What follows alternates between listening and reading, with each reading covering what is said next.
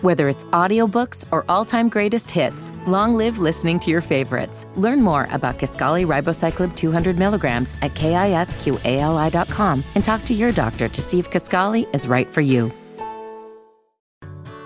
Whether it's audiobooks or all-time greatest hits, long live listening to your favorites. Learn more about Kisqali Ribociclib 200 milligrams at KISQALI.com and talk to your doctor to see if Kisqali is right for you. Hey everyone, welcome back to the second Strictly Hoop Talk 2-pack division preview. This set of division previews will be for the Central Division now, which you're listening with James Edwards of The Athletic, and the other one released simultaneously is Philip Rossman-Reich of Locked On Magic doing the Southeast Division preview. Now, I won't make this intro long because I did on the other one, but basically this one, since there's only two teams, James and I go a little bit more in depth on Milwaukee and Indiana, considering those are the only two teams that are actually entering the bubble in this division. So before I start today's podcast, I just want to do some quick housekeeping. So of course, if you have not, check out the Southeast Division preview, which dropped the same time with Philip Rossman-Reich. And then last week, I dropped the Atlantic and Pacific Division preview podcast with my guys, Lior Kozai and Tim, aka Cranchus McBasketball of the Basketball Index. Also, I teased this on the Southeast pod, so in case you're listening to this one first, my hip-hop fans, I got a lot of great content coming. I'm working on this massive conglomerate.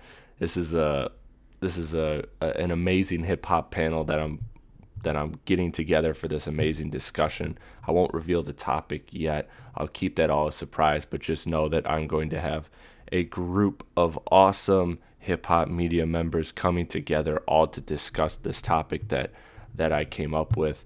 And I think it's going to be a really interesting one. I think it's very timely. I think it's something that everyone that hears it will definitely, it will make you think. And that's the kind of content I like to make, especially on the hip-hop side. So please stay tuned for that.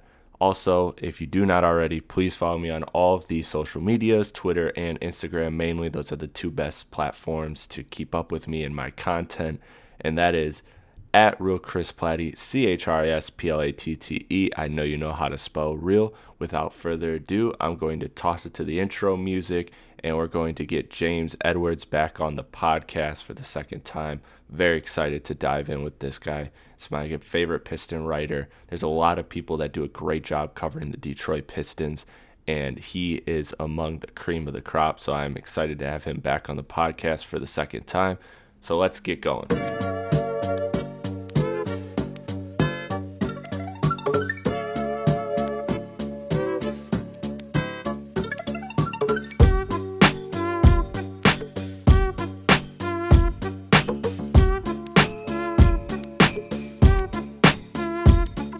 Hello, everyone. Welcome back to Strictly Hoop Talk. As always, I'm your host, Chris Platte, and joining me on the podcast once again, I had him on the Central Division preview, so you know I had to have him back on the Central Division bubble preview, whatever we're calling this.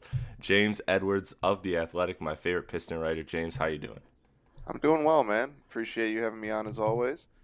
This is a weird time for bubble talk. Obviously, the Pistons are not involved, but there's 22 other teams to talk about, so I'm excited. Yeah, and I'm excited too because this is the division that has the least amount of teams in the bubble. It only has two, Indiana and Milwaukee, so we'll be diving into that. But before I get to that, I just want to quickly shout out your fantastic piece on The Athletic earlier this month on Isaiah Magic Gervin. The Detroit Church Gym that became the birthplace of legends. That's the title of it. That was a really good read. I appreciate it, man. Thank you. Yeah, we worked on that for since April. Yeah, just trying to get interviews, talk about St. Cecilia, which is, if you're a hoops fan, probably at a certain age, you might have heard about St. Cecilia, this church in Detroit that kind of housed some of the most famous pickup runs in the country, very similar to Rucker Park. So, yeah, I've shed some light on that, and it turned out really well. It absolutely did. It absolutely did. So let's jump to Indiana. We'll start there, and then we'll go to Milwaukee. We'll just go by standings. And Indiana 39-26 on the season when we stopped.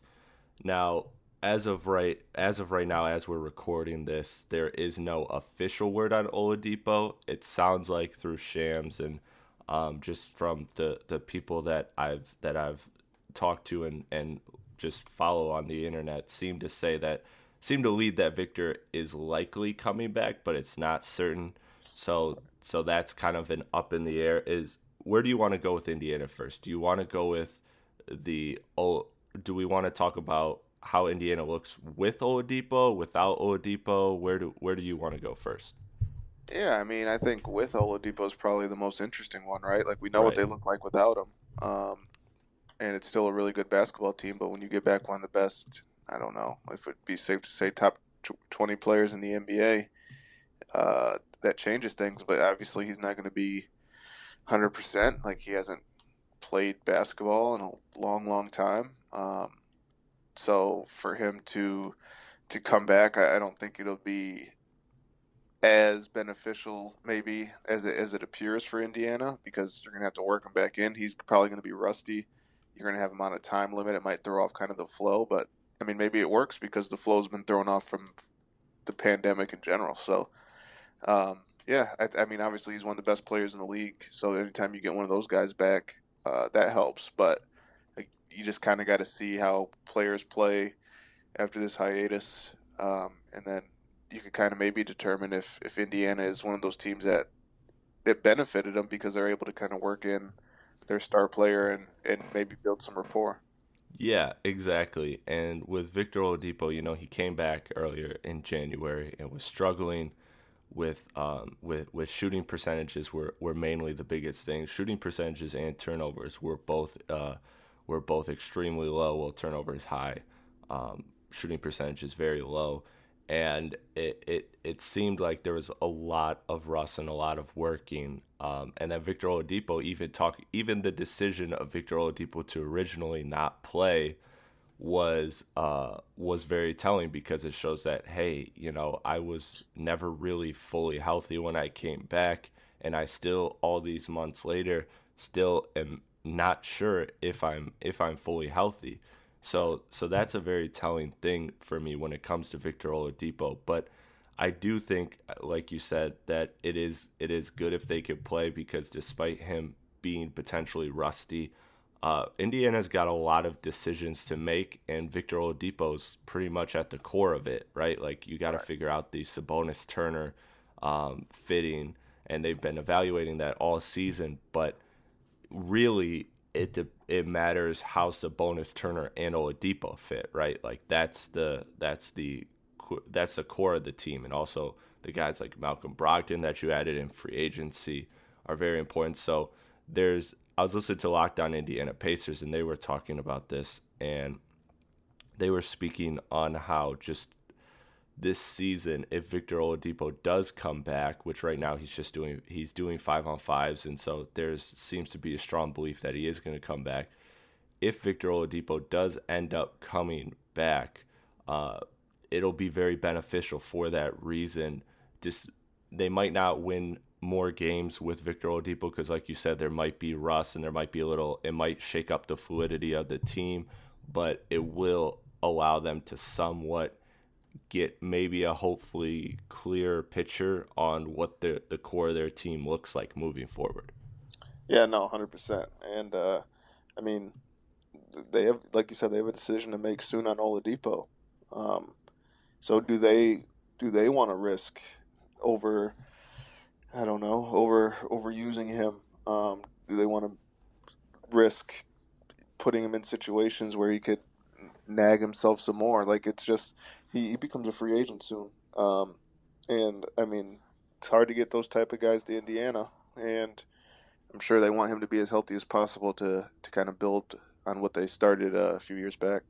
Yeah, and I think something that should be on the minds of every team that has a star player is the Kevin Durant situation, right? Like, they brought, it seems to be like they brought him back too soon, and that's what caused his injury. Now you're gonna get sides pushing back and forth on that narrative, but that's something that's a very real possibility, and especially with Oladipo talking about how this is an injury that nobody has really experienced before, and so at least on a star player level. So Right. that's something that again is a very serious and something you got to just walk the tightrope and really just figure it out how to thread that needle perfectly without bringing him back soon enough so that you can get him in game shape for next year, and also just helping him being the best you can in the present, and also kind of getting a chance to see what the long-term future could potentially look like. No, exactly. I agree. Okay, so what's another interesting Indiana thing that you're looking forward to as they come back to play basketball? Uh, let's see. I mean, the the one thing that interests me is kind of, I mean, obviously the pairing of Turner and Hmm. Sabonis is, I mean, that's overarching and has been a kind of the point of emphasis for fans of the game to watch over the last, I mean, for however long they've been playing together. Um, they don't seem to really mesh together too well. Both talented players individually. Turner obviously was one of the guys I was a little hesitant for the restart, so you wonder how locked in he is. Um, yeah, I mean that front court pairing, if they can never figure that out, whether it's they can figure out how to use Sabonis and Turner better together, or move one of them to bring in a better piece that fits what they're trying to do a little more seamlessly.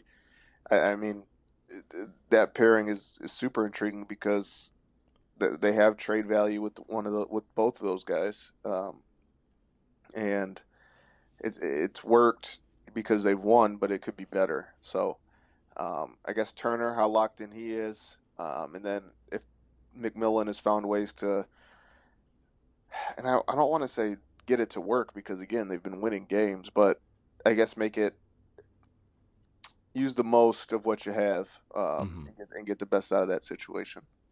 Yeah, yeah, because Sabonis and Turner is interesting for the fact that Sabonis has really, really taken a leap this year, a fantastic leap, and Turner's kind of had an up and down year, especially shooting the ball. He's had a lot of games where he has 8 points and 4 blocks. So he's making his presence felt on defense, but not necessarily on offense. And the interesting thing about Sabonis and Turner is throughout the season they do have a positive net rating together, Right. and so it is again like you said working to some extent, but it definitely feels like each player is slightly diminishing the other's value when they're on the court together. So this is going to be really interesting to me, and that's exactly what I had as my interesting thought for Indiana was just watching them in the playoffs. I think is going to give us a totally different perspective on them, because in the regular season, I mean, I'm of the belief, I don't know if you are, James, but to me, the last couple years, there's just shown to be such a massive, massive divide between regular season and playoffs, more than I can ever remember in NBA basketball. And so it gets hard to me. It almost gets harder and harder to evaluate the regular season each year, because there's things you can do in the regular season, like if you just play at a ridiculously fast pace, or things of that nature that can get you by to winning 40, 50 games, but then come playoff time, does it really work? And another case of that is Houston with the heavy isolation. So, there's just such a divide between playoff and regular season basketball that although Sabonis and Turner have wielded good results in the regular season, I'm a little bit skeptical come postseason. Yeah, I'm with you. As much as I like that team, they're missing something. Mm-hmm. They're not in that. I don't think anybody ever goes into the postseason, no matter what Indiana does in the regular season, thinking they're going to actually be serious threats. They're a team that plays hard, plays fundamentally sound. Um, they have an identity, and when you play against teams like that in the regular season, it's easy to for them to kind of rack up a bunch of wins if they have good players, which they do, because you just know what you're going to get each and every night pretty much from that group, and you get different teams coming in, good teams, bad teams, just the way that the schedule works. Those teams that are fundamentally sound and know and are fairly consistent on a night-to-night basis, those are the teams you see have success in the regular season. As far as playoffs, I mean, teams are planning for one opponent. You know what you need to shut down. There's just much more of an emphasis on that team and that team only. You're not thinking about the game after or the game before like the regular season. So aside from kind of missing one more piece for Indiana, I think that's another thing that hurts them is they're talented, they're good, they're not great, and so when they come up against those upper echelon teams in a playoff series where that's their singular focus, obviously they're at a bit of a disadvantage. Exactly, and that's where Victor Oladipo becomes so important because he's the one player that can, on this roster, transcend, right, and take over the game when he's fully healthy. Now, obviously, that's not something that I'm expecting him to do this season because I'm of the mindset with you that if he comes back, he will be rusty. He will be working himself into game shape, and he could get pretty good and pretty back into Oladipo form, but I don't expect full Oladipo form until next season. Right. So let's jump to Milwaukee actually. So Milwaukee 53-12 on the season. Giannis seems to be the runaway for MVP and for Defensive Player of the Year, although LeBron was kind of starting to shift the narrative right before the season went down with big wins over Milwaukee and the Clippers. But Milwaukee's looked fantastic this season in the regular season. They've dominated. I know you and I went back to our podcast. You and I both discussed Malcolm Brogdon's impact, and I kept bringing up the idea of if George Hill, Pat Connaughton, Dante DiVincenzo, Eric Bledsoe can all form together to replace about 80% of Malcolm Brogdon's value, then they won't skip a beat in the regular season, and that's kind of what's happened. But to me, that's where I start with the most interesting thing is now that playoff time is coming for Milwaukee. This is to me the true test of how much the Bucks will miss Malcolm Brogdon's impact. Yeah, I mean, I think so. And my number one point kind of plays into this is the Eric Bledsoe situation. What are you going to get in the playoffs? Like that guy's been kind of no shows when they need him most, and they have a deep team, a solid team. But you would kind of Brogdon would have been perfect, especially last year, I think, for them.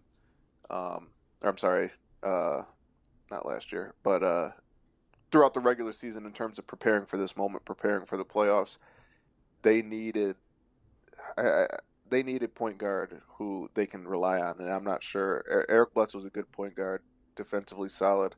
It's just he can really disappear from games, and I think you saw that really during the playoffs. Again, I think a lot of guys have to come together on that bench for them to really show how dominant they are. I think that's what makes them special. As somebody that covered the Pistons when they lost to Milwaukee last year, watching them and seeing Milwaukee 4 times a year in the regular season, the team is just deep. They had 11 guys that you would call good NBA basketball players, and that's hard to find in today's game. And they're deep. I question if Eric Bledsoe's the right piece there to get them over the hump. But, I mean, that's really my only concern. I think Milwaukee's a great team. I like their philosophies on both ends of the floor.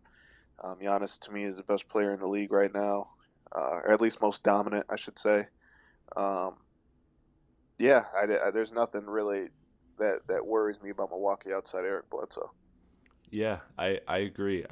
And that's why, and that's what I expressed in the preseason podcast, and that's what I've continued to think throughout the season.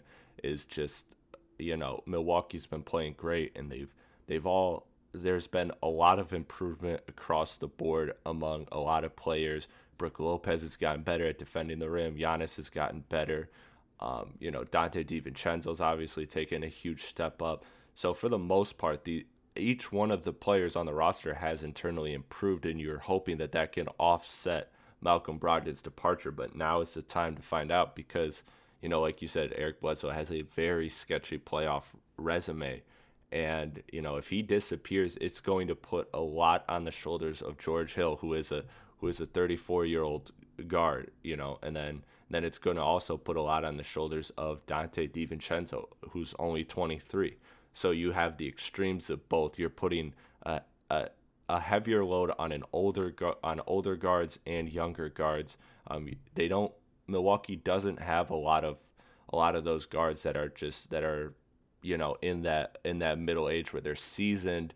But they're still in their game shape. I mean, George Hill is the best example of that, but George Hill is a 34-year-old guard with problematic injury history. So there's a lot riding on Eric Bledsoe. I agree, and that's why I started to, as the season progressed, I started to shift towards the Lakers as far as my pick to win it all, because I grew more and more skeptical as the season went on, despite Milwaukee being the best half-court defense, despite them being number one in rebounding, number one in points, and a top 10 assist team. Like they check all the boxes that say they're real contenders. But I just think come playoff time, I really have a deep struggle, and I don't know if you do, James, and this goes to a bigger conversation of the Eastern Conference. And, I think you and I both expressed a lot of interest in Philly earlier in the season,